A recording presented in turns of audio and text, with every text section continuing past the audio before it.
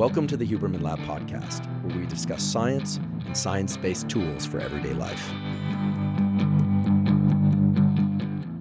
I'm Andrew Huberman, and I'm a professor of neurobiology and ophthalmology at Stanford School of Medicine. This podcast is separate from my teaching and research roles at Stanford. It is, however, part of my desire and effort to bring you zero-cost-to-consumer information about science and science-related tools. Along those lines, I'd like to thank the sponsors of today's podcast. Our first sponsor is Athletic Greens. Athletic Greens is an all-in-one vitamin mineral probiotic drink. I've been taking Athletic Greens since 2012, so I'm delighted that they're sponsoring the podcast. The reason I started taking Athletic Greens and the reason I still take Athletic Greens once or twice a day is that it helps me cover all of my basic nutritional needs. It makes up for any deficiencies that I might have. In addition, it has probiotics, which are vital for microbiome health. I've done a couple of episodes now on the so-called gut microbiome and the ways in which the microbiome interacts with your immune system, with your brain to regulate mood, and essentially with every biological system relevant to health throughout your brain and body. With Athletic Greens, I get the vitamins I need, the minerals I need, and the probiotics to support my microbiome. If you'd like to try Athletic Greens, you can go to athleticgreens.com/Huberman and claim a special offer. They'll give you 5 free travel packs, plus a year's supply of vitamin D3K2. There are a ton of data now showing that vitamin D3 is essential for various aspects of our brain and body health. Even if we're getting a lot of sunshine, many of us are still deficient in vitamin D3. And K2 is also important because it regulates things like cardiovascular function, calcium in the body, and so on. Again, go to athleticgreens.com/Huberman to claim the special offer of the 5 free travel packs and the year supply of vitamin D3 K2. Today's episode is also brought to us by Element. Element is an electrolyte drink that has everything you need and nothing you don't. That means the exact ratios of electrolytes are in Element, and those are sodium, magnesium, and potassium, but it has no sugar. I've talked many times before on this podcast about the key role of hydration and electrolytes for nerve cell function, neuron function, as well as the function of all the cells and all the tissues and organ systems of the body. If we have sodium, magnesium, and potassium present in the proper ratios, all of those cells function properly and all our bodily systems can be optimized. If the electrolytes are not present and if hydration is low, we simply can't think as well as we would otherwise. Our mood is off, hormone systems go off, our ability to get into physical action, to engage in endurance and strength and all sorts of other things is diminished. So with Element, you can make sure that you're staying on top of your hydration and that you're getting the proper ratios of electrolytes. If you'd like to try Element, you can go to drinkelement, that's lmnt.com/Huberman, and you'll get a free Element sample pack with your purchase. They're all delicious. So again, if you want to try Element, you can go to lmnt.com/Huberman. Today's episode is also brought to us by Waking Up.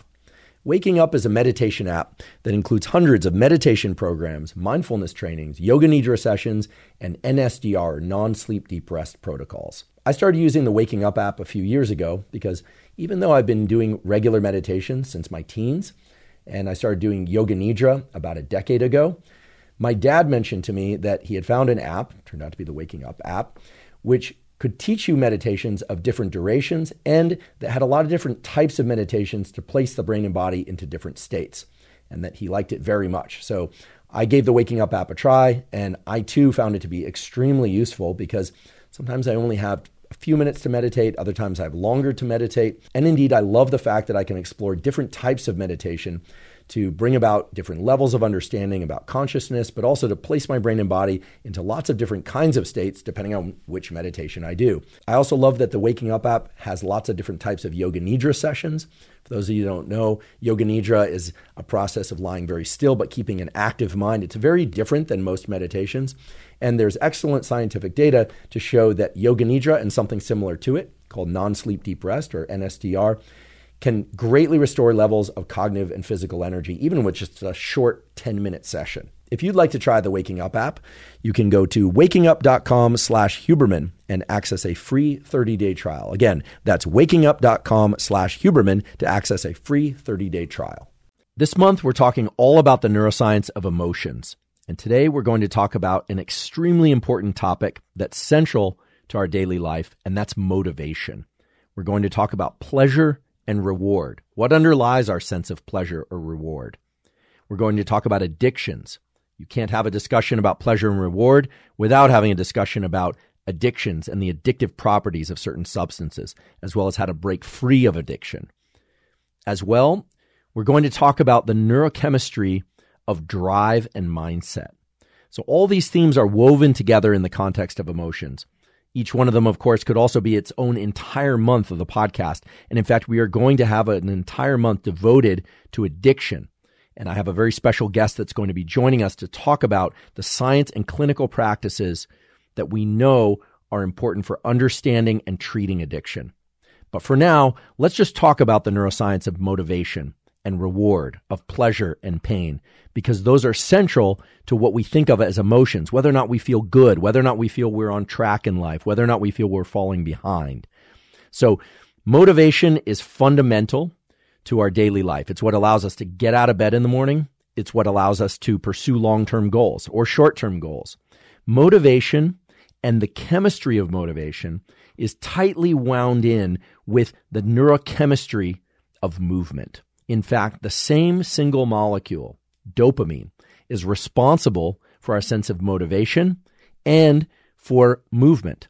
Even though nerves controlling muscles, so again, these are nerves in the spinal cord or brain that move our limbs, the effector chemical there, the one that actually causes the muscles to twitch, to contract, is acetylcholine. In the brain, acetylcholine is responsible for focus. However, whether or not we move, whether or not we want to move, whether or not we have the desire to overcome barriers of, they could be social barriers or financial barriers or time constraints, that depends on this molecule we call dopamine. It's a fascinating molecule, and it lies at the center of so many great things in life.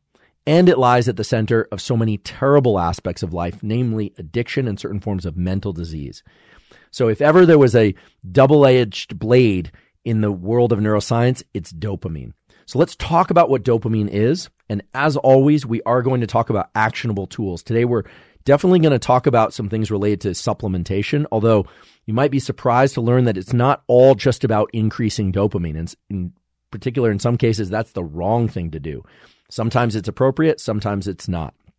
More so, we're going to talk about tools related to what's called dopamine scheduling, how the way that you're leading your life and the way that you're conceptualizing your goals can actually predict whether or not you're going to continue to pursue those goals, and therefore whether or not you will succeed in achieving those goals, as well as whether or not you will quit.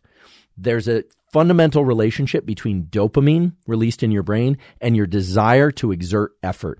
And you can actually control the schedule of dopamine release, but it requires the appropriate knowledge. This is one of those cases where understanding the way the dopamine system works will allow you to leverage it to your benefit. And if you don't understand the way that dopamine works, there's a good chance that it's going to pull you out into the current of life, meaning the rest of the world is going to control your dopamine schedules. So I'm excited to tell you about today's information. You're going to learn some basic science. You're going to learn a lot of tools. And these tools, I believe, are applicable whether or not you're 5 years old, 8 years old, 80 years old, or anything in between. So let's talk about dopamine. Let's get a few basic facts on the table.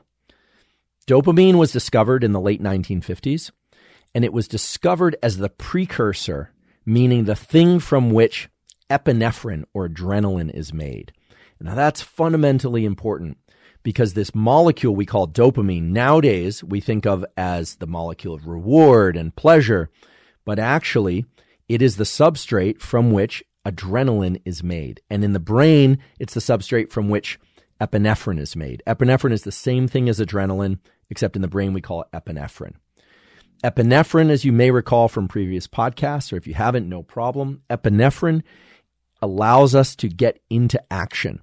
It stimulates changes in the blood vessels, in the heart, in the organs and tissues of the body that bias us for movement. And if you'd like to learn more about epinephrine, you can check out our episode on mastering stress. We talk a lot about it there. Dopamine was initially thought to be just the building block for epinephrine, and it is indeed the chemical building block from which epinephrine is made. However, dopamine does a lot of things on its own. It's not always converted to epinephrine. Dopamine is released from several sites in the brain and body, but perhaps the most important one for today's discussion about motivation and reward is something that's sometimes just called the reward pathway. For the aficionados, it's sometimes called the mesolimbic reward pathway, but it's fundamentally important to your desire to engage in action, and it's fundamentally important for people getting addicted to substances or behaviors. So how does this work? Well, you've got a structure in the deep part of your brain called the VTA. It stands for ventral tegmental area. As always, you don't have to remember these names, but if you want to, I offer them to you for further Googling, research, reading, etc. The VTA, or ventral tegmental area, contains neurons that send what we call axons, little wires that spit out dopamine at a different structure called the nucleus accumbens. And those two structures, VTA and nucleus accumbens, form really the core machinery of the reward pathway and the pathway that controls your motivation for anything. You can think of them like an accelerator. They bias you for action. However, within the reward pathway, there's also a brake. The brake or restriction on that dopamine, which controls when it's released and how much it's released, is the prefrontal cortex. The prefrontal cortex is the neural real estate right behind your forehead. It's discussed for so many aspects of neuroscience. You hear about it for decision-making, executive function, for planning, etc. And indeed, it's responsible for a lot of those. It's this really unique real estate that we were all endowed with as humans. Other animals don't have much of it. We have a lot of it. And that prefrontal cortex acts as a brake on the dopamine system. Without that brake, you would be purely a pleasure-seeking animal. You would be purely pleasure-seeking. You would have no basis for regulating your behavior in terms of trying to get things that make you feel good. And that brings us to the important feature of motivation, which is that motivation is a two-part process, which is about balancing pleasure and pain. Okay? Most people think about motivation and reward and dopamine as just trying to achieve pleasure. And indeed, dopamine is released in the brain from the VTA at the nucleus accumbens when we experience things that we like. So here's the way to conceptualize this. And if you can internalize this in your mind, it will really help you as you move through your day, trying to understand why you might be motivated or not motivated for certain things. So when you're just sitting around, not doing much of anything, maybe you wake up in bed in the morning, you're thinking about getting up or not, this reward pathway is releasing dopamine at a rate of about 3 or 4 times per second. It's kind of firing at a low level. When I say firing, I mean electrical activity in the neurons. So when you're just around, you feel okay, not depressed, not highly motivated, not excited, maybe 3 or 4 times a second. If suddenly you get excited about something, you anticipate something, not receive an award, but you get excited in an anticipatory way, then the rate of firing, the rate of activity in this reward pathway suddenly increases to like 30 or 40 times. And it has the effect of creating a sense of action or desire to move in the direction of the thing that you're craving. In fact, it's fair to say that dopamine is responsible for wanting and for craving. And that's distinctly different from the way that you hear it talked about normally, which is that it's involved in pleasure.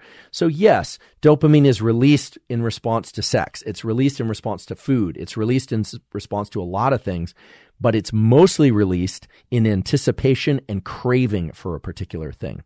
It has the effect of narrowing our focus for the thing that we crave.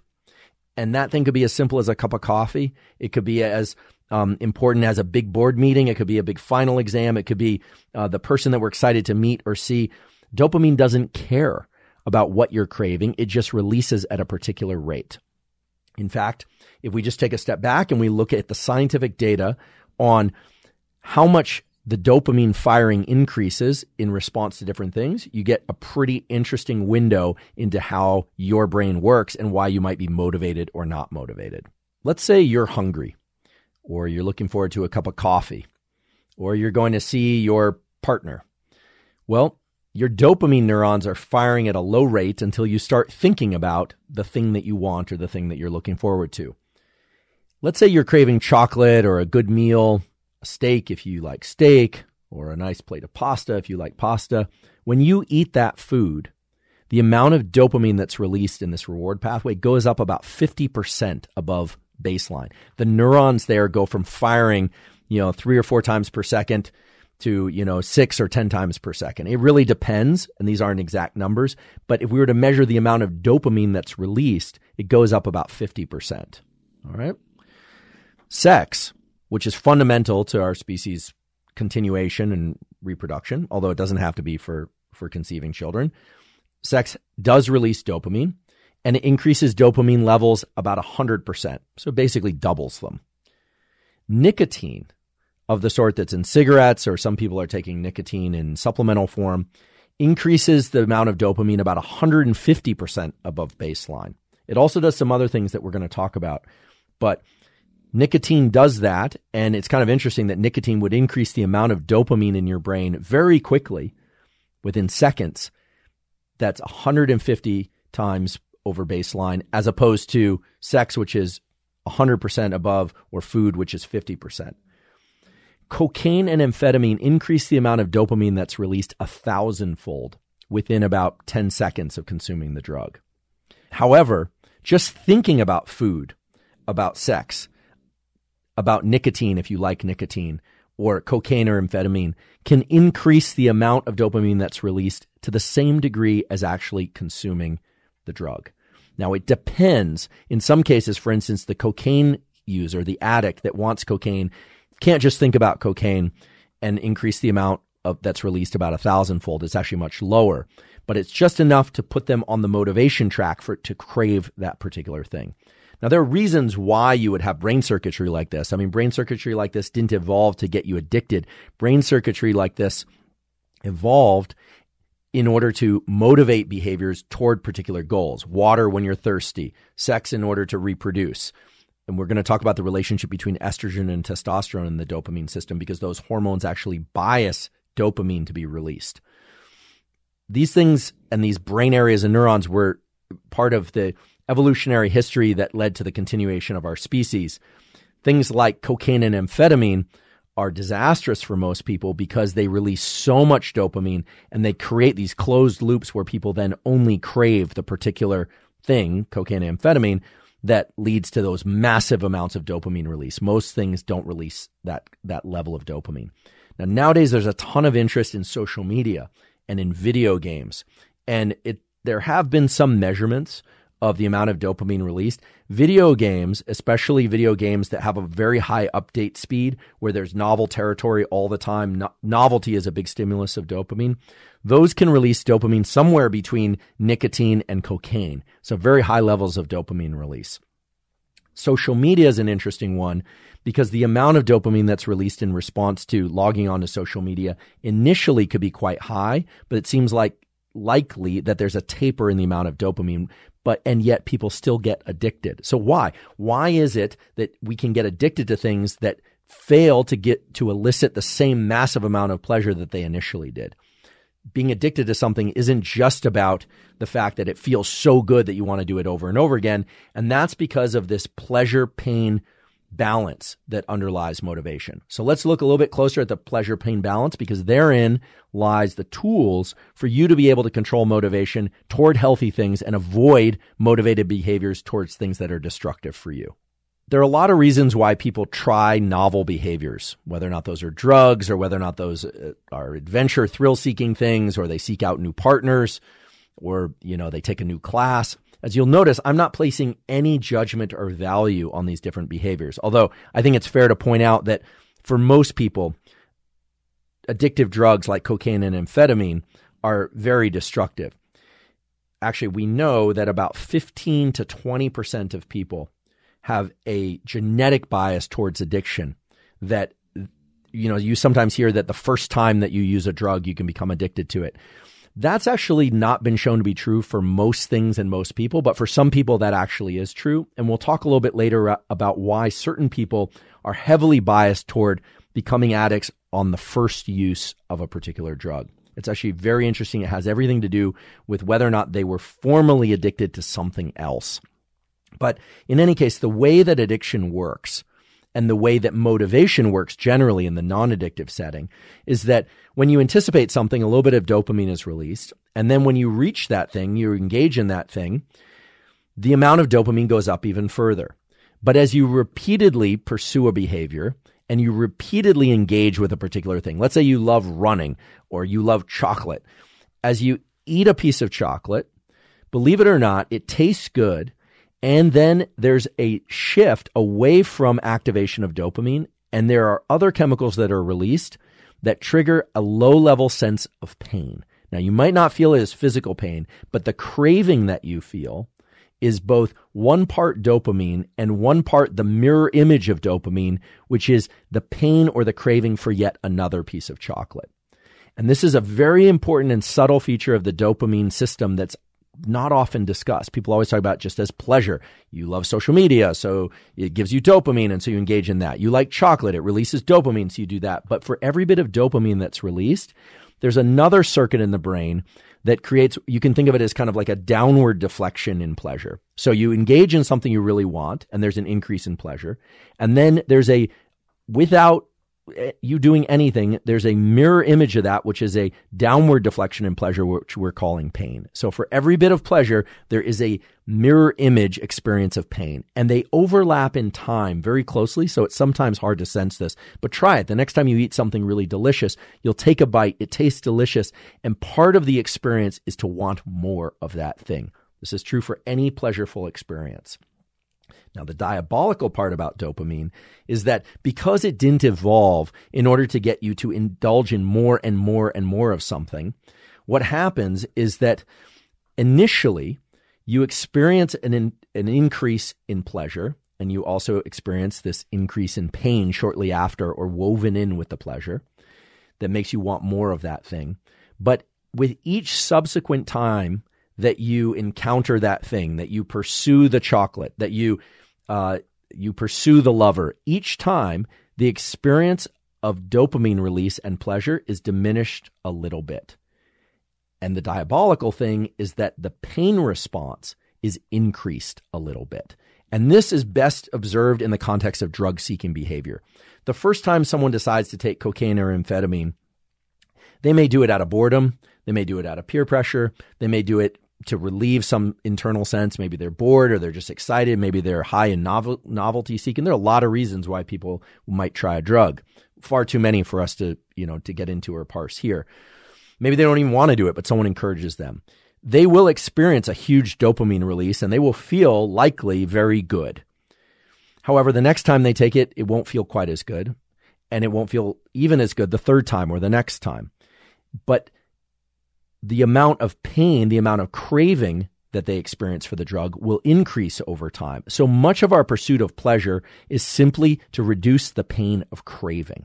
So the next time you experience something you really like, I don't want to take you out of that experience, but it's really important that you notice this, that if there's something you really enjoy, part of that enjoyment is about the anticipation and wanting of more of that thing. And that's the pain system in action. And so we can distinguish between dopamine, which is really about pleasure, and dopamine, which is really about motivation to pursue more in order to relieve or exclude future pain. Let me repeat that. Dopamine isn't as much about pleasure as much as it is about motivation and desire to pursue more in order to reduce the amount of pain.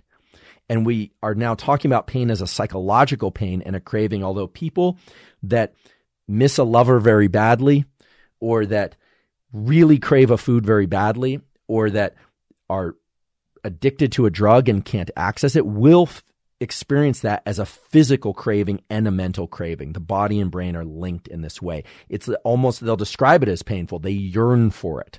And I think the word yearning is one that's very valuable in this context, because yearning seems to include a whole body experience more than just wanting, which could just be up in the mind. So your desire for something is proportional to how pleasureful it is to indulge in that thing, but also how much pain you experience when you don't have it. And you can now start to let your mind wander into all sorts of examples of addictions or things that you happen to like. I'll use the example that I sometimes use on here, which is my love of croissants, although several of you pointed out these are called croissants. But then it sounds like I'm trying to speak French, and I always tried to do that when I was a kid, and I went to a bilingual school, and it failed then, and it's going to fail now. So I'm going to call them croissants. They're delicious. I love them. A really good one makes me want to eat 6. It's true. I have pretty good impulse control, I think, but it makes me want to eat 6. I taste it, and it tastes so delicious, and unless I really force myself to experience the taste of it in my mouth and how flaky, I'm getting hungry for it right now, and delicious the croissant is, mostly the taste of that croissant makes me want to eat more croissants. Now, eventually blood sugar goes up, satiety is reached, etc. What happens then? What is satisfaction and satiety about? Well, that's a separate neuromodulator. That's about the neuromodulator serotonin. It's about oxytocin.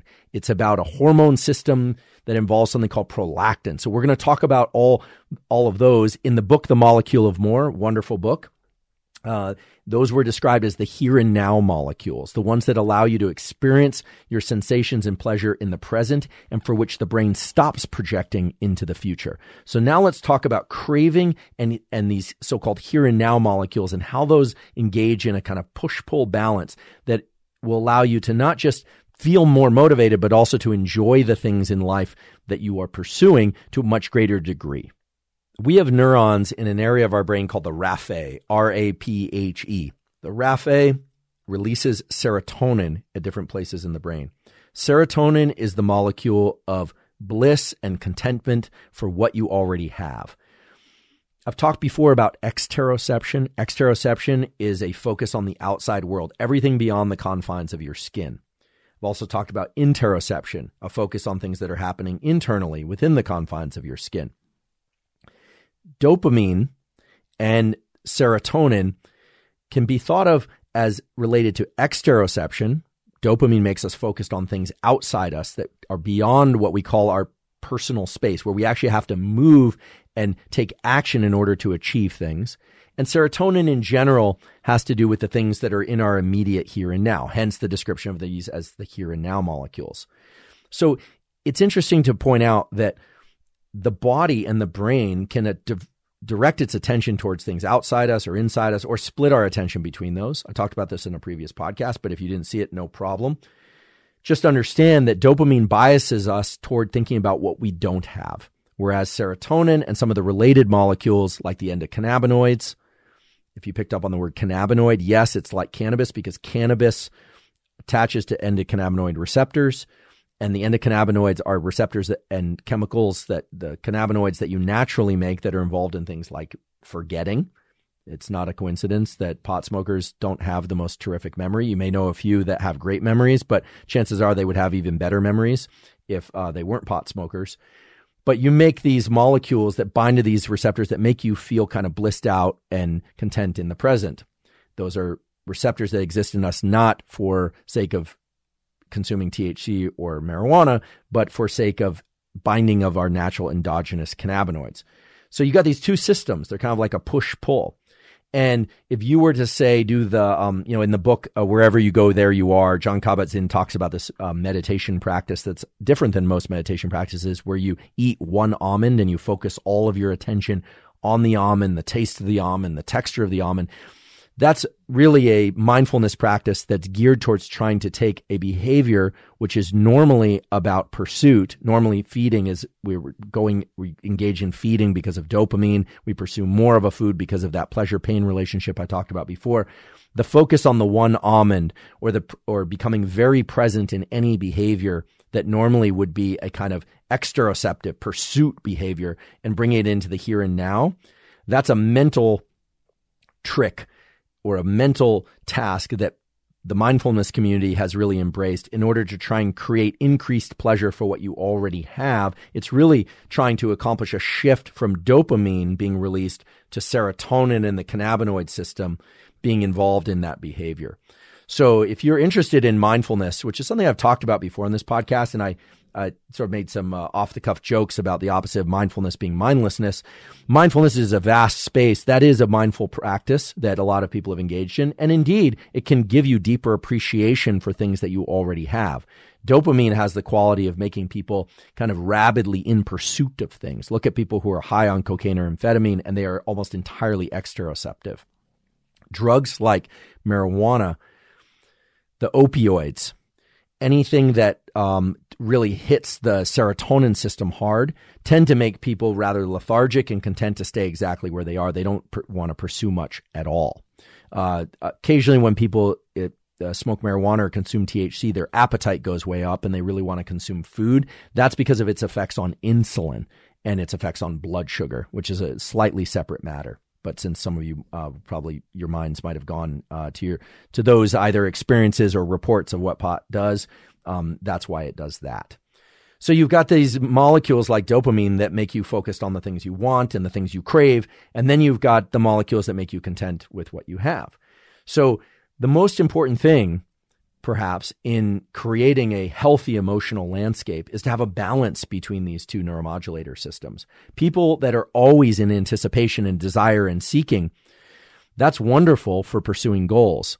However, it's terrible for enjoying life. And actually, those people are actually quite difficult to be around. There's a certain almost sociopathic element to people who are what they call hyperdopaminergic, people who are always on the dopaminergic scale to the point where they are always pursuing goals. In fact, those people are known to be, at least in the psychological spectrum, they can be very manipulative. Dopamine and the pursuit of something doesn't necessarily have to be high energy and intense from the outside when you observe it from the outside. In fact, there are people who will manipulate in order to get what they want. This has been shown, who have high levels of dopamine release in their brain, but they've learned that a kind of passive manipulation is the best way to maneuver through a particular environment.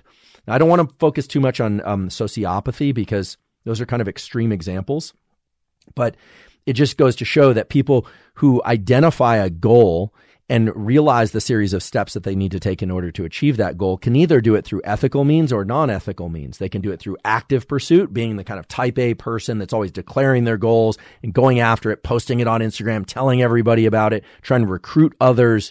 There's that phenotype. There's that kind of signature of dopamine.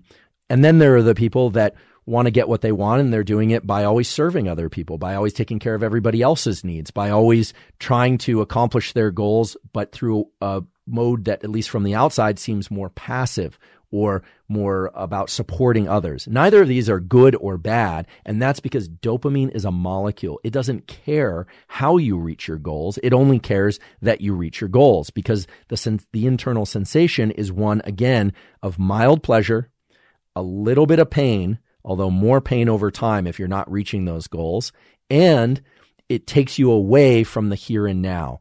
So at about this point in the podcast, I'm guessing that some of you are thinking, okay, great, I want more dopamine. I want to be more motivated. I don't want to procrastinate as much. And I want to be able to experience life. I want these here and now molecules to be released as well. Well, there is a way to do that, but you have to understand the source of procrastination is not one thing. There are basically two kinds of procrastinators, or so says the research. The first kind are people that actually really enjoy the stress of the impending deadline. It's the only way they can get into action. These are people that really like the feeling of, something being due in an hour and how activated and sharp and focused that makes them feel. Those people are people that are tapping into the epinephrine system, the stress system, and for which the stress really tightens their ability to see. It creates that soda straw view of the world. It creates an action element in the body that makes them feel like they want to move. It really eliminates all the distractions for them. So they're actually leveraging stress, internal stress, in order to achieve a state that they can't seem to otherwise achieve. I won't tell you what to do in order to overcome all kinds of procrastination, but from a logical perspective, it makes sense, therefore, for those kinds of people to think about other ways that they can get their system into activation. I've talked about this in previous podcasts, but a couple of those tools might be what we've called superoxygenation breathing, which I admit is not always super oxygenating. So this would be, if you didn't want to consume anything, this could be 25 or 30 cycles of deep inhales and exhales. It's likely to create some anxiety and low-level stress. If you're someone who's prone to panic attacks, I wouldn't recommend this, but it's pretty straightforward. It will deploy adrenaline into your system, and you will find that your visual field is focused, and you will be able to work and focus better than if you just kind of waited around for some wave of motivation to wash over you. Normally, you're waiting for that deadline to come into sight, and then that's what the stimulus is. But you can self-direct adrenaline release without ingesting anything. You can also ingest coffee, caffeine, or mate or something like that, which is what I prefer very often to coffee, which has caffeine. Caffeine does release dopamine at low levels. How much it releases dopamine isn't clear. It seems to increase firing in these neurons in the nucleus accumbens by about 30%, which is a pretty low level, but it can create agitation. So for caffeine-sensitive people, that could be a problem. I've talked before about things like L-tyrosine, the precursor to dopamine, or mecunopurines. I talked about that in the last episode, but if you didn't see that, just to remind you, L-tyrosine is present in red meats. It's in certain nuts, and L-tyrosine is the precursor to dopamine. You can supplement L-tyrosine if you like. You will get a big inflection in dopamine, but there is a crash associated with it. However, it will increase motivation in the short term. Not suggesting anyone do this. I want to be very clear, say what I always say. I'm not a doctor. I don't prescribe anything. I'm a professor. I profess things. You have to know whether or not these things are appropriate for your mental and physical health or not. So you need to consult a doctor. For instance, people who suffer from schizotypal or schizophrenia or mania should probably not be taking supplements that increase their dopamine levels. Now, if you can't increase your level of focus and your level of alertness and your level of motivation using breathing, well, then there might be something else at play. There are other procrastinators for which they simply are not releasing enough dopamine. They're not making enough dopamine. And for those people, there are a variety of things that can increase dopamine. I do suggest you talk to a psychiatrist or doctor. I've talked about mecunopurines, which is 99.9% L-DOPA, the precursor to dopamine. So there are people that do much better when they take things that increase their dopamine levels. There are antidepressants like Wellbutrin, bupropion, which is the other name for it, which increase dopamine and epinephrine. It can increase risk of epileptic attacks if you're epileptic. So again, you have to talk to your doctor, but they will increase dopamine and motivation and focus. However, if you think back to our earlier discussion about dopamine, if it's very high, creates a sense of pleasure and the desire for more. So you can also become a person for which enough is never enough. The only thing that dopamine really wants is more of the thing that releases dopamine. And so big inflections in dopamine, whether or not they come from cocaine or whether or not they come from a supplementation, caffeine, exercise, study regime, will just make you want more of something. And we've all heard before of growth mindset, this incredible discovery of my colleague Carol Dweck, or some of these positive mindsets that the psychology community has put forth as really good for pursuit of goals and pursuit of things that require long bouts of effort.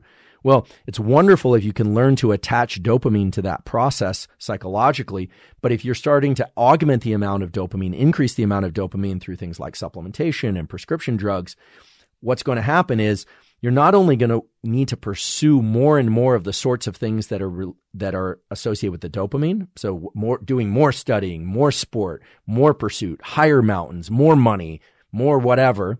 But we know that over time, the mirror image of that, the pain of lack of accomplishment, will also increase. This is the pleasure-pain relationship that we talked about earlier. So in a few moments, I'm going to talk about how to think about healthy dopamine schedules. But I just want to take a step back for a second and talk a little bit about the flip side of dopamine. What happens after this so-called dopamine crash? What mechanisms are installed in us? Because believe it or not, there are mechanisms that are installed in all of us that really put the complete and total brake on dopamine, why they're there and what they do.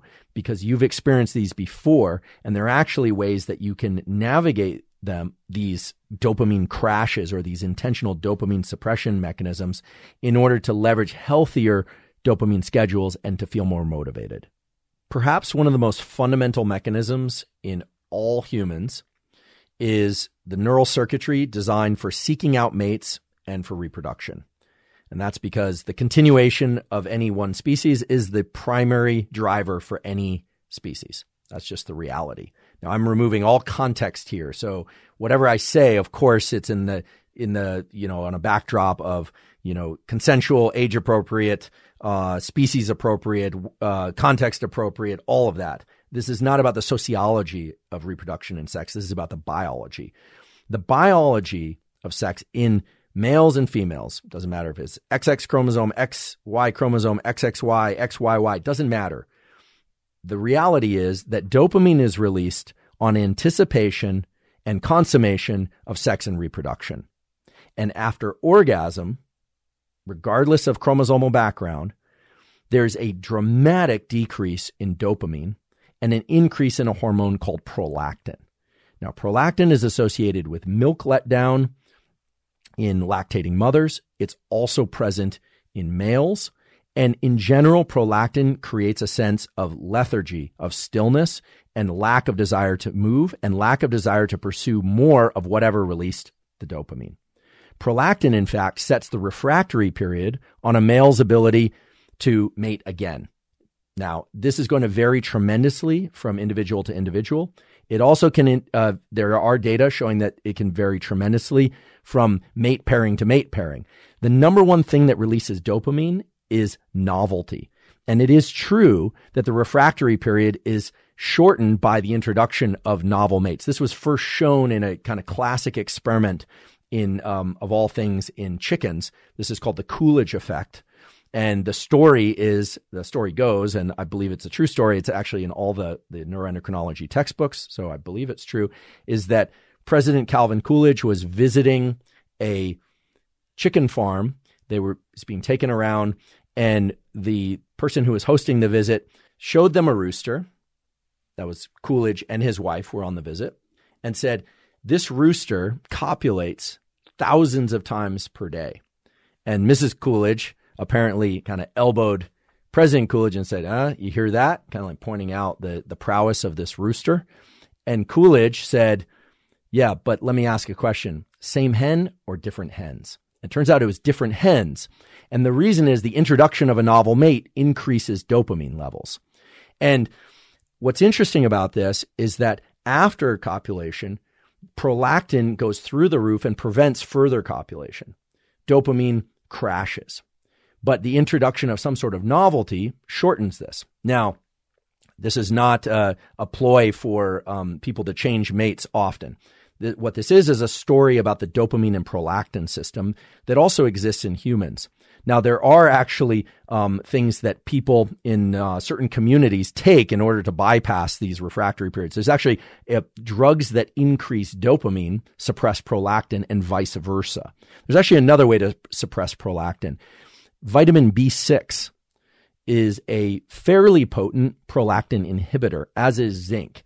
And if you look out there in the literature, and for those of you that are in the wellness and kind of sports performance community, a lot of the so-called quote unquote testosterone boosters are actually combinations of vitamin B6 and zinc, which inhibit prolactin and by way of inhibiting prolactin, increase dopamine. So they do have some functional effect in that regard. They're not really increasing testosterone directly. They're suppressing prolactin levels.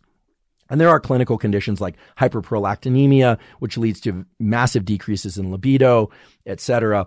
And there are prescription drugs to treat hyperprolactinemia, which of course you should always talk to an endocrinologist about those sorts of prescription drugs.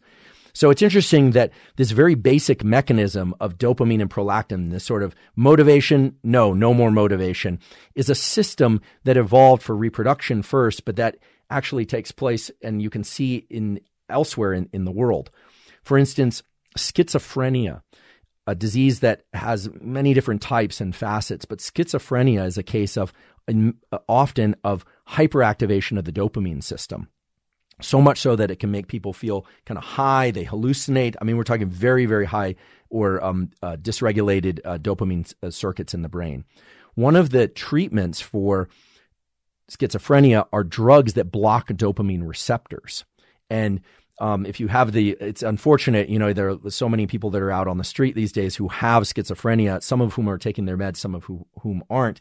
If you ever see somebody on the street that's doing it's like a lip smacking and writhing, it's actually called tardive dyskinesia. This is a movement disorder that's created by taking these anti-dopaminergic drugs. So you can imagine these anti-dopaminergic drugs, while being very effective in suppressing hallucinations, they create these movement problems because of dopamine's importance for the movement circuitry, the so-called pyramidal circuitry for the aficionados. In addition, you sometimes see in males that take these drugs like haloperidol and the other dopamine blockers, that they actually develop breast tissue, gynecomastia. So the development of male breast tissue is because of the elevated levels of prolactin because they're suppressing their dopamine so much. Now that's a really extreme case, but maybe perhaps if you see somebody engaging in these very strange kind of face writhing and body writhing behaviors, that's actually not a consequence of their mental illness. That's a consequence most often of the drugs that they're taking to treat the mental illness. Those are side effects of those drugs. Now, prolactin is increased anytime we have some really heightened intense experience. It's not just released after sex and reproduction. Prolactin is released after some major event. It's actually responsible, it's thought, for some of postpartum depression, for different types of kind of the letdown, the low. I can distinctly remember that after finals or after publishing a big paper, I would be very, very happy, but then I'd find that, like what next? Or things might seem a little bit dimmed or dulled out for the next day or so or the following week. The timescales on these are going to vary because some people release a lot of dopamine for a very long time in response to something great, and other people have a quick inflection of dopamine and then they're back to feeling not so great. It really varies from person to person. In fact, long ago, as I learned about dopamine reward circuitry and the relationship between dopamine and prolactin, I started to leverage this. Believe it or not, after some major event, I would take a couple 100 milligrams of vitamin B6. I think for people who have diabetic neuropathy, you need to be careful with vitamin B6. Check with your doctor. I was told, although I haven't found the literature on this, that it can, in some cases, exacerbate peripheral neuropathy. But for most people, it's thought to be reasonably safe, but again, always check with your physician. But I would take some B6 to kind of offset some of that low. And actually, I don't know if it was subjective or not, but it seemed to have somewhat of a positive effect. I also started just internalizing the fact that dopamine is so subjective. There are objective aspects to dopamine and how much is released, but there's also some subjective effects to dopamine. And so one of the things that you can do in order to generally just be a happier person, especially if you're a person in pursuit of long-term goals of any kind, is the longer that you can extend that positive phase of the dopamine release, and the more that you can blunt the pain response to that, the better. And you can actually do this cognitively. I used to joke with my lab that when we'd publish a paper, I would get really excited, but I wouldn't allow myself to get too excited. What I wanted to do instead, and what I've still tried to do, is try and extend the arc of that positive experience as long as I possibly can, simply by thinking back like, oh, that was really cool. I really enjoyed doing that work. I really enjoyed the discovery. I really enjoyed doing that with the people that I was working with at the time. What a pleasure that was. I can get this very easily from pictures of people and things like Costello that I really enjoy, trips that I've taken. So you can extend pleasure without having to engage in the behavior over and over. That's extending the arc of that dopamine release. As well, it offsets some of the pain of not having that experience occur over and over and over again. Now, for the high performers out there, you're probably familiar with this. Many people who have a big achievement, their first thoughts are, well, now what? What am I going to do next? How am I ever going to exceed that? And indeed, many people who are very high on this kind of dopamine sensation and novelty seeking scale are prone to addiction. They're prone to the rabid pursuit of external goals, of exteroception, to the neglect of these internal mechanisms that allow them to feel calm and happy. So for people that are very driven, very motivated, adopting a practice of being able to engage in the here and now, the sort of almond type practices we talked about earlier, of learning how to achieve a really good night's sleep on a regular basis through tools and mechanisms I talked about in previous podcasts, gives us sort of balance to the pleasure seeking and offsetting of pain and the pleasure in the here and now. So pleasure is really two things. It's a joy in pursuit, but it's also the joy in what you have.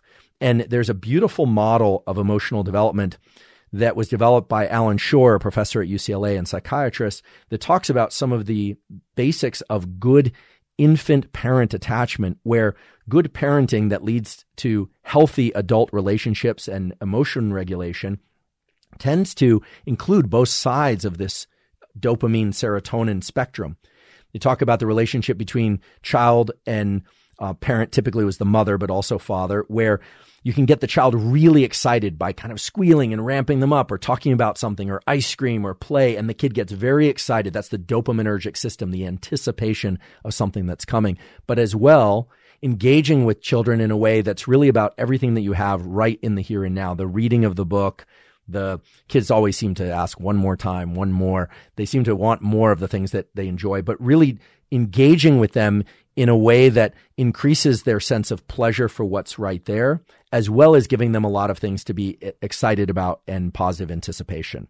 Now, having worked years ago with at-risk kids and also with young kids at summer camps and things like that, one of the things that you learn is you never say maybe to a kid about a reward. If you say we might have ice cream later, you are essentially saying we are having ice cream. They don't hear the maybe part. And it turns out adults don't either. It's really interesting. There's something called reward prediction error. I've talked about this before, but I haven't really talked about it deeply in the context of the dopamine system. Dopamine, as I've said, is involved in anticipation of wanting, not of having. It's involved in motivation toward the thing that you want, and it biases us towards action.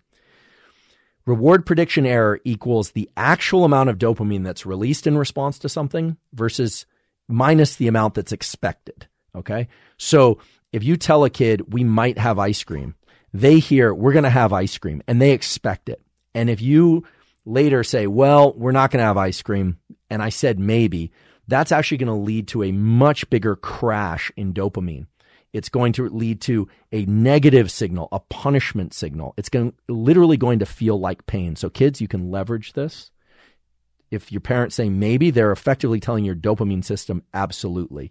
Now, adults are like this too. If we think something might happen and it doesn't happen, there's a big crash in our affect, in our emotionality. And that's because that dopamine system goes from firing about 3 to 4 times per second to about 10 or 15 times per second in the possibility that something might happen. Possibility is deeply woven into our biology of the dopamine and motivation system as a way for us, presumably in ancient times, to explore novel territories and get a sense that maybe there's water there, maybe there are mates there, maybe there's better food there, maybe there's resources there.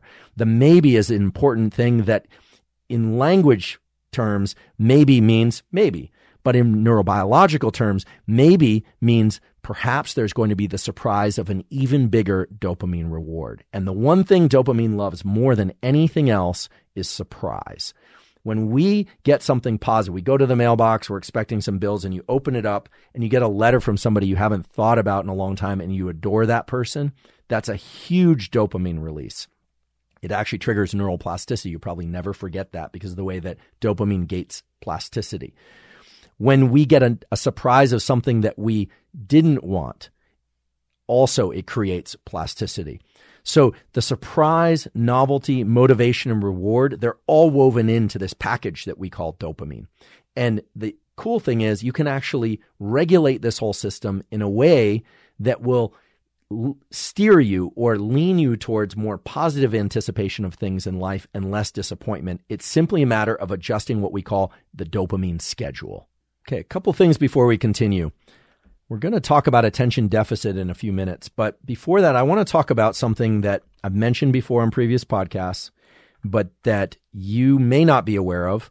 And if you're aware of, you may still be doing, which is severely injuring your ability to release dopamine. It's creating a sense of disappointment in ways that are most likely hurting you mentally and physically. And that's the blunting of dopamine by viewing light in the middle of the night. I realize this is not a discussion about sleep and circadian rhythms, but the data now are so strong showing that viewing bright light from about 10 p.m. to 4 a.m. too often triggers activation of this circuit called the habenula. So this is it goes from your retina to a structure called the habenula, Habenula. Then from the habenula to some of this reward circuitry, and it suppresses the activation of the reward circuitry, not just in that moment, but to things that you normally positively anticipate and pursue. And the reason I'm bringing this up now is because I haven't really gone into depth on the dopamine system before. Now you understand you have this very precious reward system that's kind of a double-edged sword.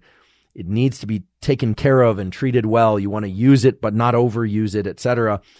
But getting bright light exposure in the middle of the night is reducing your capacity to release dopamine.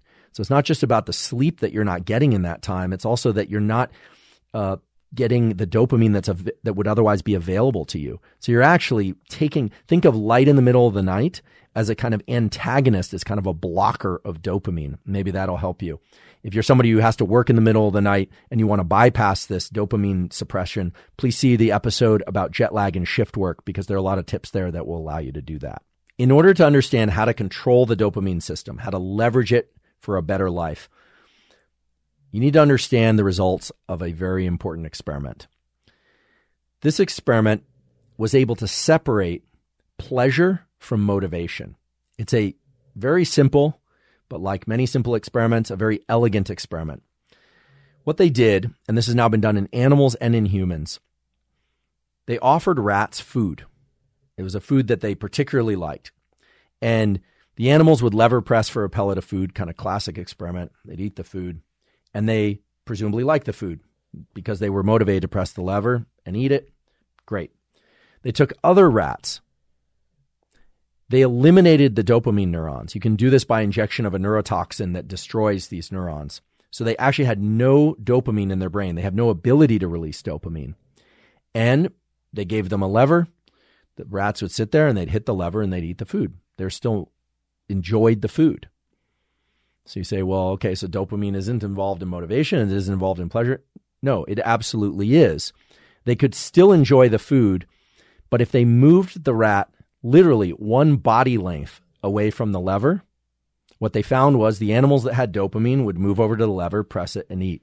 And the rats that did not have dopamine available to them wouldn't even move one body length, one rat length to the lever in order to press it and get the food.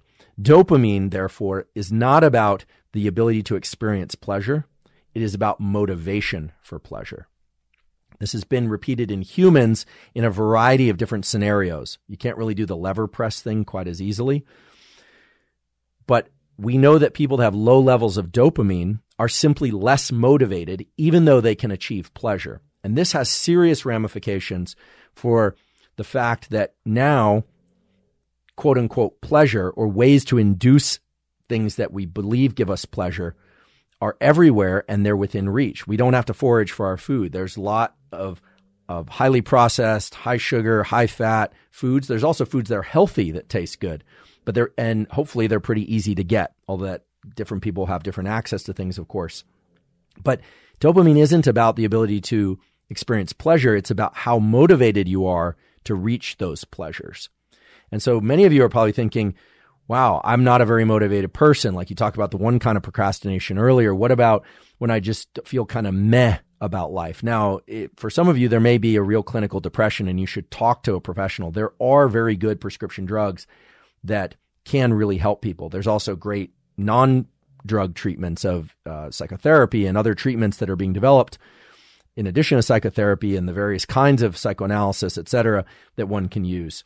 I think the data really point to the fact that a combination of pharmacology and talk therapies are generally best. And there are a huge range of these things. I know many of you are in these professions, so we're not going to talk about that right now. There is a compound that's kind of interesting in the supplement space that isn't mecunopurine's L-Dopa. It's not L-tyrosine. That isn't promoting massive releases of dopamine or even dopamine alone, but a combination of dopamine and serotonin. And it's an intriguing molecule. It's sold over the counter. Again, you have to check with your healthcare provider before you would take anything or remove anything. That's very important.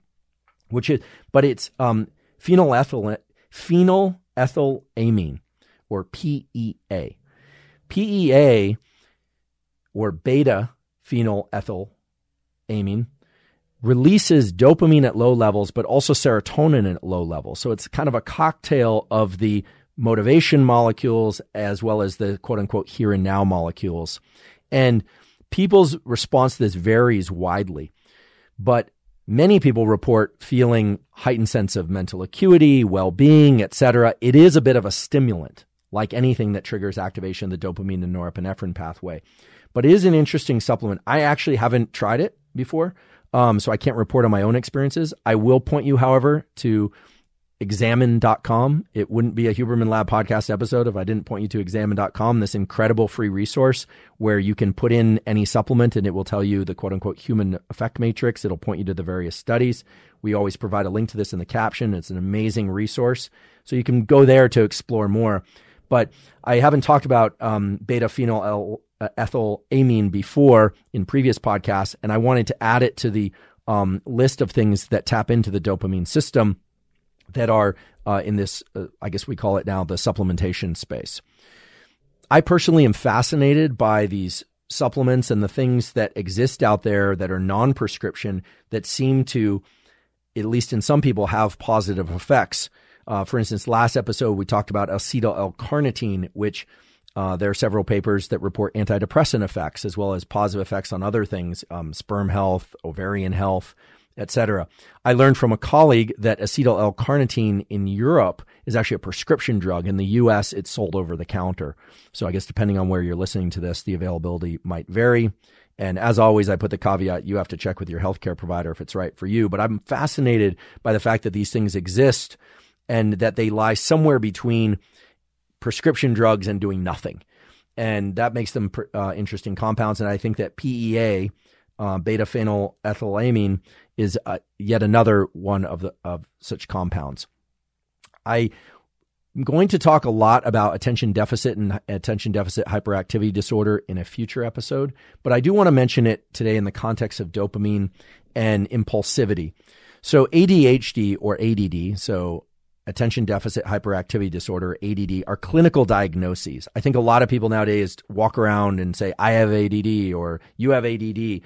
And indeed, one can create a sort of ADD by attention switching all the time. I'm a big fan of Cal Newport. He wrote the book Deep Work. I believe he was the one who said context switching is terrible for the brain. It's like the worst thing for the brain because then the brain learns to context switch. And real deep work, productivity, learning of all kinds, good relationships of all kinds really come from depth of experience, not from breadth of experience within the moment. And so I think it's important to know that there's clinical ADHD and ADD, and then there's the kind that people are kind of inducing and through distraction and social media and phones, et cetera. And those can sometimes lead to clinical ADHD and ADD. But I want to talk about ADHD and ADD in kids just briefly. The drugs that are normally given to treat those conditions, ADHD and ADD, are things like Adderall, things that have very amphetamine-like qualities and structures. And you might ask, why would they do that? Well, it turns out that in kids, these activate that forebrain circuitry, the brake that exists on the deeper mesolimbic circuitry. So as you recall, there's the VTA and nucleus accumbens. That's the kind of accelerators on dopamine. And then there's the prefrontal cortex, which acts as a brake and can limit impulsivity. And those drugs tend to increase the activity of neurons in that pathway, the prefrontal cortex, and it reduces impulsivity. In fact, there's an experiment described in the book The Molecule of More, which is really interesting, where they looked at impulsivity in obese children. And it turns out they did this experiment in a safe way that they looked at kids, both obese kids and non-obese kids, and their willingness to cross a very busy highway. And it turns out that the obese kids got hit by cars more often than non-obese children. It turns out this was a virtual reality experiment. And it had nothing to do with the fact that they were obese or limitations on movement or speed of movement. It was that the obese children were more impulsive in a variety of contexts, not just in this virtual crossing the street thing. And it turns out the data point to the fact that impulsivity at age 10 is actually predictive of overeating disorders at a later stage in life. So some of these drugs that are designed to create heightened activity in the braking system, the decelerator of the reward pathway, are designed to reduce impulsivity because they suppress the release of dopamine, and they allow, hopefully, they allow children and when they become adults to better control the schedule of dopamine release. So now let's talk about what is a dopamine schedule and how you can leverage this in order to have heightened levels of motivation, but not get so much dopamine that you're experiencing a crash afterwards, and also so that you can experience heightened pleasure from the various pursuits that you are engaged in life. I know many of you are interested in tools that will allow you to be more motivated, to focus longer, sleep better. That's really what the Huberman Lab podcast is all about, but always framed in the context of neurobiological principles and objective mechanisms. There are some tools that we can apply to the dopamine system and motivation that can really improve our ability to stay in pursuit of things, as well as enjoy things after we've achieved our goals or even en route to our goals. And here's the key principle. Dopamine is very subjective, meaning you can either allow yourself to experience the pleasure of reaching a milestone, of achieving or some craving, or not. Now, that won't work in the extreme cases of drugs like cocaine and amphetamine, but it's actually pretty powerful what one can do with the subjective system. In fact, I'm going to describe to you an experiment that highlights just how powerful the subjective readout or the subjective interpretation of a given experience really can be, even at the level of pharmacology. I love examples of subjective effects over things that would otherwise seem hardwired because they really illustrate the interplay between our cognition, our belief system, and what would otherwise be these, just plug and chug kind of mechanisms of, you eat X amount of chocolate or you drink X amount of water after being water deprived for a certain amount of time and you get X amount of dopamine. Here's the experiment. The experiment was just published on March 18th, 2021, so very recently. And the title of the experiment is Expectation for Stimulant Type Modifies Caffeine's Effects on Mood and Cognition. And this was done in college students. It's a fascinating study. What they did is they gave college students either placebo, essentially nothing, or 200 milligrams of caffeine. 200 milligrams of caffeine is about what's in, a typical coffee, like a medium coffee that you would buy, a drip coffee, or a coffee that you'd make at home. It's a fair amount of caffeine. If you were to take it in pill form, it would definitely make you feel more alert unless you were one of those mutants, literally mutants, that is insensitive to caffeine. And those mutants are pretty rare. So they took 65 undergraduate students in college. They randomized them to either placebo or caffeine, and they told them that they were either getting caffeine or Adderall. Now, Adderall cognitively carries a very different expectation. College students know Adderall to be a much stronger stimulant than caffeine. They know it to create a sort of high. This is the way the students described it. And they thought that it would increase their level of focus and their ability to perform work. So what was really interesting is there was definitely an effect of placebo versus caffeine. That's not surprising, however, right? You take a placebo, you may or may not feel more alert.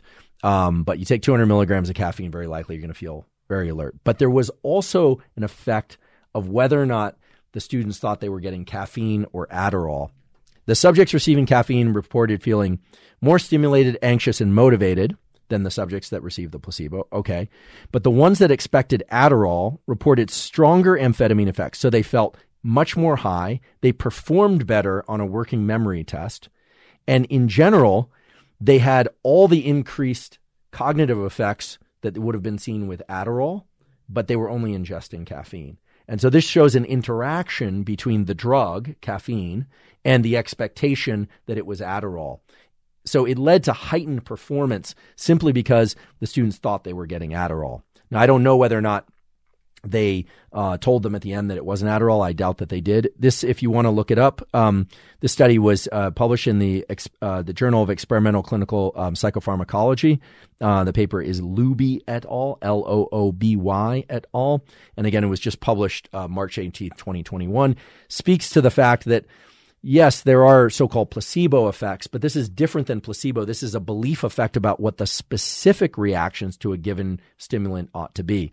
And I think this is very important because I think that it points to the fact that the top down, the kind of higher level cognitive processes are impacting even the most basic fundamental aspects of, say, dopamine release or our adrenaline release or epinephrine release in ways that can positively impact performance. In this case, it was a positive improvement in working memory and focus.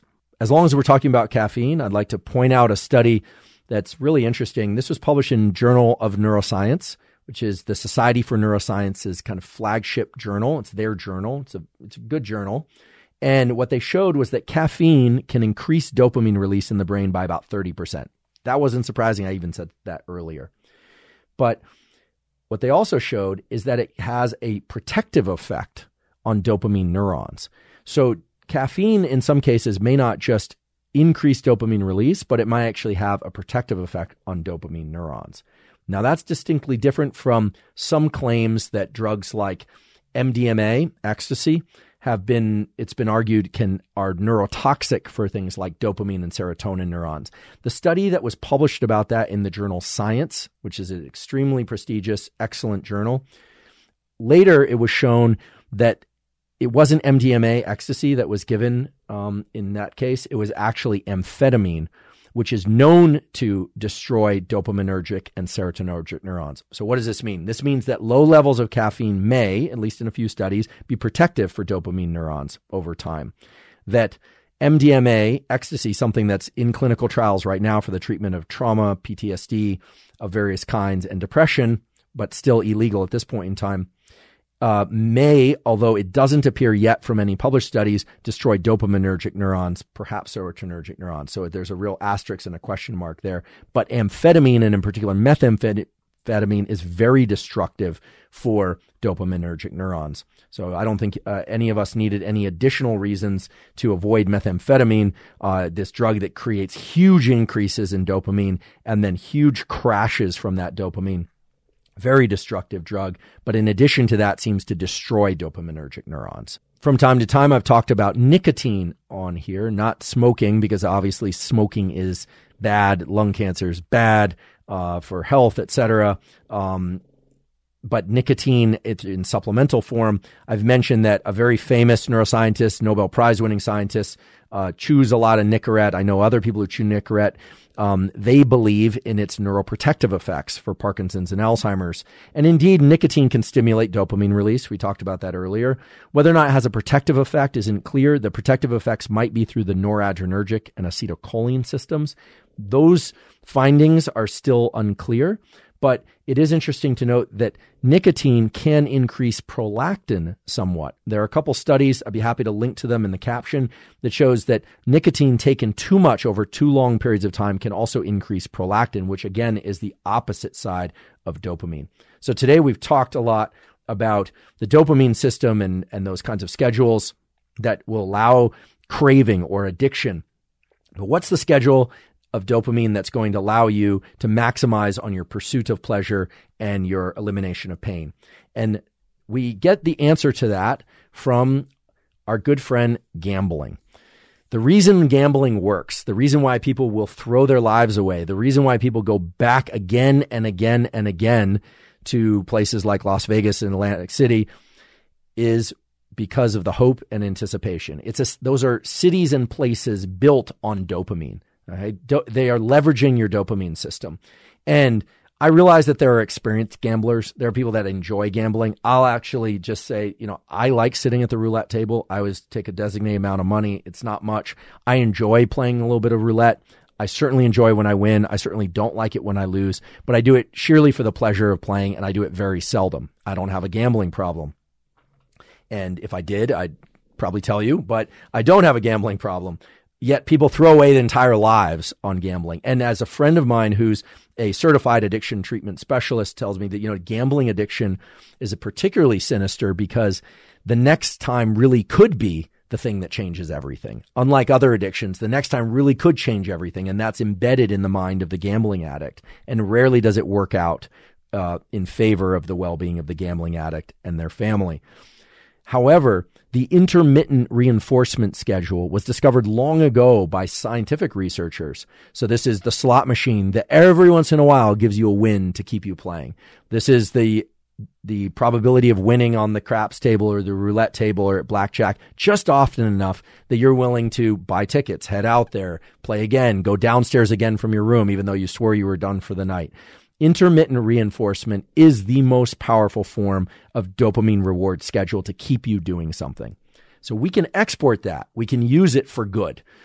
If there's something that you're pursuing in life, whether or not it's an academic goal or a financial goal or a relationship goal, one of the things that you can do to ensure that you will remain on the path to that goal for a very long time and that you will continue to exceed your previous performance, as well as continue to enjoy the dopamine release that occurs when you hit the milestones that you want to achieve, is to occasionally remove reward subjectively. Let's say you set out a goal of making, I'm going to make this quantitative with respect to finances because it just is an easy description, but this could also be in sport, this could be in school, this could be in music, could be in anything, creative endeavors. But let's say you set out a certain financial goal, or let's say you want to get a certain number of followers on whatever social media platform. As you reach each one of those goals, you should know now that the amount of dopamine is not going to peak. It's actually going to diminish and make you crave more. The key to avoiding that crash, but to still keep it in healthy levels that will allow you to continue your pursuit, is as you are staircasing toward your goal, maybe that's dollars, maybe that's followers, maybe that's grades, maybe that's some other metric, it's medals or trophies, you actually want to blunt the reward response for some of those intermediate goals. Now, I'm not telling you shouldn't celebrate your wins, but I'm telling you not to celebrate all of them. Or as a good friend of mine who recently, fortunately for him, had a great financial success, he asked me and somebody else, a good friend of mine who's very tuned into dopamine reward schedules, understands how they work at a really deep level. And he said, I don't know what to do next. And we said, oh, well, that's simple. You should just give most of it away. And this wasn't a ploy to receive any of the money ourselves. This was really about reducing the impact of that reward. Now, hopefully giving him money away, if you already have enough of it, would be something that was rewarding in and of itself. But if you're a student who's pursuing goals in university, or you're an athlete who's pursuing goals, it actually makes sense from a rational perspective, once you understand these mechanisms, to hit a new high point of performance, or to get that A+, or for you, if it's an A-, et cetera, and to tell yourself, okay, that was good, but to actually actively blunt the reward, to not go and celebrate too intensely. Because in doing that, you keep your dopamine system in check and you ensure that you're going to stay on the path of continued pursuit, not just for that thing, but for all things. Big increases in dopamine lead to big crashes in dopamine, and big increases in dopamine up the ante. They increase the extent to which you are willing to invest time and energy in order to achieve goals and rewards that may be out of your reach. You never really know if you're going to succeed. So to make this crystal clear, celebrate your wins, but don't celebrate every win. That's one way that you can ensure that you're going to continue down the path of progress. And I think most of the learning tools that are in schools are about reward, hopefully for genuine performance. They are about encouraging us. We do have to believe that we can perform well. One of the hallmarks of growth mindset is the internalization that we're not getting it right yet. The word yet is very important. And also the sense that we reward our good behavior, our good performance, but not every time. One way to do this is to actually take the reward and reinforcement out of your own hands and your own mind, and you tell somebody that they are in control of whether or not you're allowed to feel good about your wins. Now, this is, I realize, is very unnatural for most people, but if you're somebody who's simply going to be in pursuit and you're going to really register your wins and you think that that's going to actually make you a better performer, it will in the short term, but not in the long term. So you can lift the what Las Vegas and Atlantic City and other gambling mechanisms and places have known for a long time. They lifted it from the scientists. You can now take it back and you can start to leverage that, and you just make it intermittent. You reward yourself not on a predictable schedule. So not every other time or every third time or every 10th time, but sometimes it's 3 in a row, then not at all for 10 days. So reward is important. Self-reward is critically important, but make sure that you're not doing it on such a predictable schedule that you burn out these dopamine circuits, or that you undercut your own ability to strive and achieve. I actually have a story from graduate school in which I was forced into an intermittent reinforcement schedule that I do believe has served me very well in my scientific career and other aspects of life. My graduate advisor was an amazing scientist. Unfortunately, she passed away, but an amazing scientist, an amazing human being with a very dry and somewhat cruel sense of humor. Her name was Barbara Chapman. And we published a paper in the journal Science. And Science, Nature, and Cell are considered the big three, the most competitive journals to publish in. And I had a first author paper in Science. It was really exciting to me. I was a graduate student. I was very excited about the discovery.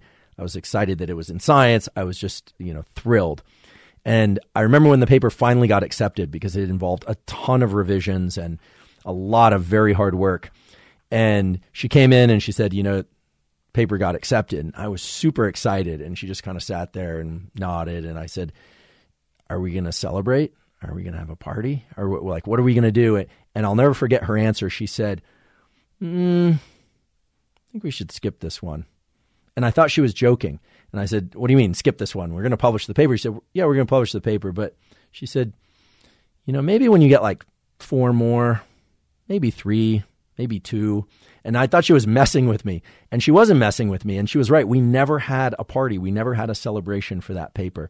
I think she was really trying to instill 2 ideas in me. One is that the work itself was what was supposed to be most rewarding. The practice of experimentation, of writing the paper, the experience of achieving something that we worked very hard at. And that did indeed feel amazing. I actually can still feel it in my body now, the excitement. So there's still a dopamine release, or that arc is going very long. This would be almost 20 years ago now that this happened. So that's remarkable. The other one is that she's right. We never went out and celebrated. And we did celebrate other wins, other papers in the future and things of that sort. But she was either consciously or subconsciously putting me on an intermittent reward schedule. And to this day, when something really good happens, I actually hesitate as to whether or not I want to internalize that and celebrate, whether or not I want to tell anybody, which is its own form of celebration, because then you're getting positive feedback.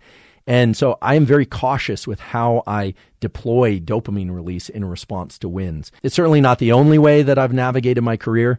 There are a number of other principles I incorporate, but intermittent reward for wins, for achievements, is a very powerful way to ensure that you will stay on the path of pursuit. At this point in the podcast, I'd like to take a moment to address some corrections. I made some errors in previous episodes. They weren't major errors, but a couple of you pointed them out, and it's important to me that we strive for accuracy.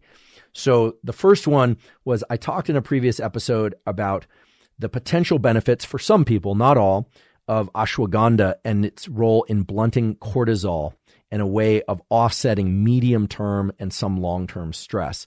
It's a supplement that I've benefited from. It works through the GABA system and some other systems. Someone pointed out a study that admittedly was done in rats. I was focusing mainly on studies in humans during the episode, but they point out a study that was done in rats that showed that long-term administration of ashwagandha could actually create some negative effects, mainly on the thyroid and perhaps even the cortisol system, maybe the melatonin system. I just want to acknowledge that study.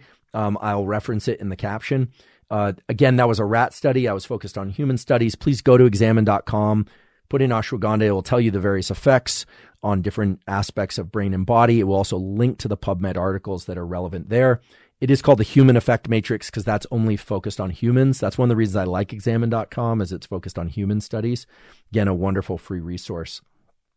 But I do appreciate that you pointed out that study, because I do want people to be aware of the range of effects that these various compounds can have. As well, a couple times in previous episodes, I said 5-HTP and not 5-HT. 5-HT is serotonin. 5-HTP is a precursor to serotonin. I was talking about supplements and compounds that can stimulate the release of serotonin. In the previous episode, I was actually referring to it in a context for which I don't personally like to take 5-HTP. That's just my own bias for reasons I described in that episode. But if you heard me say 5-HTP when I meant to say 5-HT, I apologize. And then last, I just want to point out again something that I mentioned in the beginning, which is that the Huberman Lab podcast is now subtitled in Spanish. Episodes 1 and 2, as well as our welcome video, are in Spanish. The other ones will be subtitled soon. You can expect that within the next couple of weeks. So if you know Spanish-speaking people who prefer to digest the information in Spanish, or that's you, you can look forward to the Spanish subtitles. You need to activate those in the caption feature on YouTube. Unfortunately, we don't have Spanish dubbing over in the audio platforms. I realize once again, we've covered a lot of material. Hopefully you now know far more about the dopamine system, reward, and motivation than you did at the beginning of this podcast. Hopefully you also understand the other side of dopamine and reward, which is pain and the balance of this pleasure-pain system, as well as the molecules that we call, or that were described in the Molecule of More book, I should say, as the here and now molecules, things like serotonin and the endocannabinoids. We talked about a variety of supplement-based tools, things like vitamin B6 and zinc as they relate to prolactin, PEA, very interesting compound. Again, I've never tried it. Very interesting, definitely in use out there. L-Dopa, mecunopurines, talked about caffeine, talked about nicotine, talked about how some of the effects of Adderall can be created purely cognitively without actually ingesting Adderall, simply by telling people they're ingesting Adderall and giving them caffeine. Very interesting study that I referenced a little bit earlier. And we talked about scheduling dopamine, adopting the intermittent reward schedule for yourself in order to ensure long-term engagement with pursuits that I hope are healthy pursuits and ones that serve you well. This was by no means an exhaustive coverage of all things dopamine and motivation. It was by no means the only time that we're going to talk about dopamine and motivation. Next episode, we're going to continue to talk about emotions from yet another perspective. But hopefully you have enough now to think about in the meantime, and that you can consider adopting in your own life and practices. As always, I really want to thank you for your time and attention. If you've learned something useful today, please pass it along. One of the things that we teach in science that I think is really wonderful to adopt in general in life is this idea of watch one, do one, teach one. This is what we tell graduate students and med students and postdocs. Watch somebody do something, learn it, then do it, apply it, see if it works for you, and then teach it. So it's usually not watch one, do one, teach one. It's usually watch one, do 20, teach as many people as you possibly want. I'm not looking for attribution. These are tools that are grounded in neuroscience for which I can't claim attribution. I'm just passing them along so that you can adopt them if you like and pass them along if you think people can benefit from them. Many of you have continued to ask how you can help support the Huberman Lab podcast. If you like what we're doing here and you like the information that we're sharing, please click subscribe on the YouTube channel. That really helps us. As well, if you want to hit the notifications button, that will allow you to make sure you don't miss any episodes. Typically, we release episodes every Monday, but in the future, we may release episodes as well as short clips more often than that. As well, if you want to subscribe on Apple or Spotify or both, that's a great help to us. And on Apple, you have the opportunity to leave us up to a 5-star review. We do use the comment section here on YouTube to inform future content and to address any questions and clear up any miscommunications or misconceptions that might arise. So please put your questions, your comments, and your suggestions for future content in the comment section below. The other way to support us is to check out our sponsors that were mentioned at the beginning of the podcast. The links to those sponsors are in the captions. And as mentioned at the beginning of today's episode, we are now partnered with Momentous Supplements because they make single ingredient formulations that are of the absolute highest quality and they ship international. If you go to livemomentous.com/Huberman, you will find many of the supplements that have been discussed on various episodes of the Huberman Lab podcast, and you will find various protocols related to those supplements. Finally, I want to thank you for your time and attention today. I hope you learned a lot and that you learned a lot of possible tools that you could incorporate into your life as it relates to motivation and emotions. Thank you for your interest in science.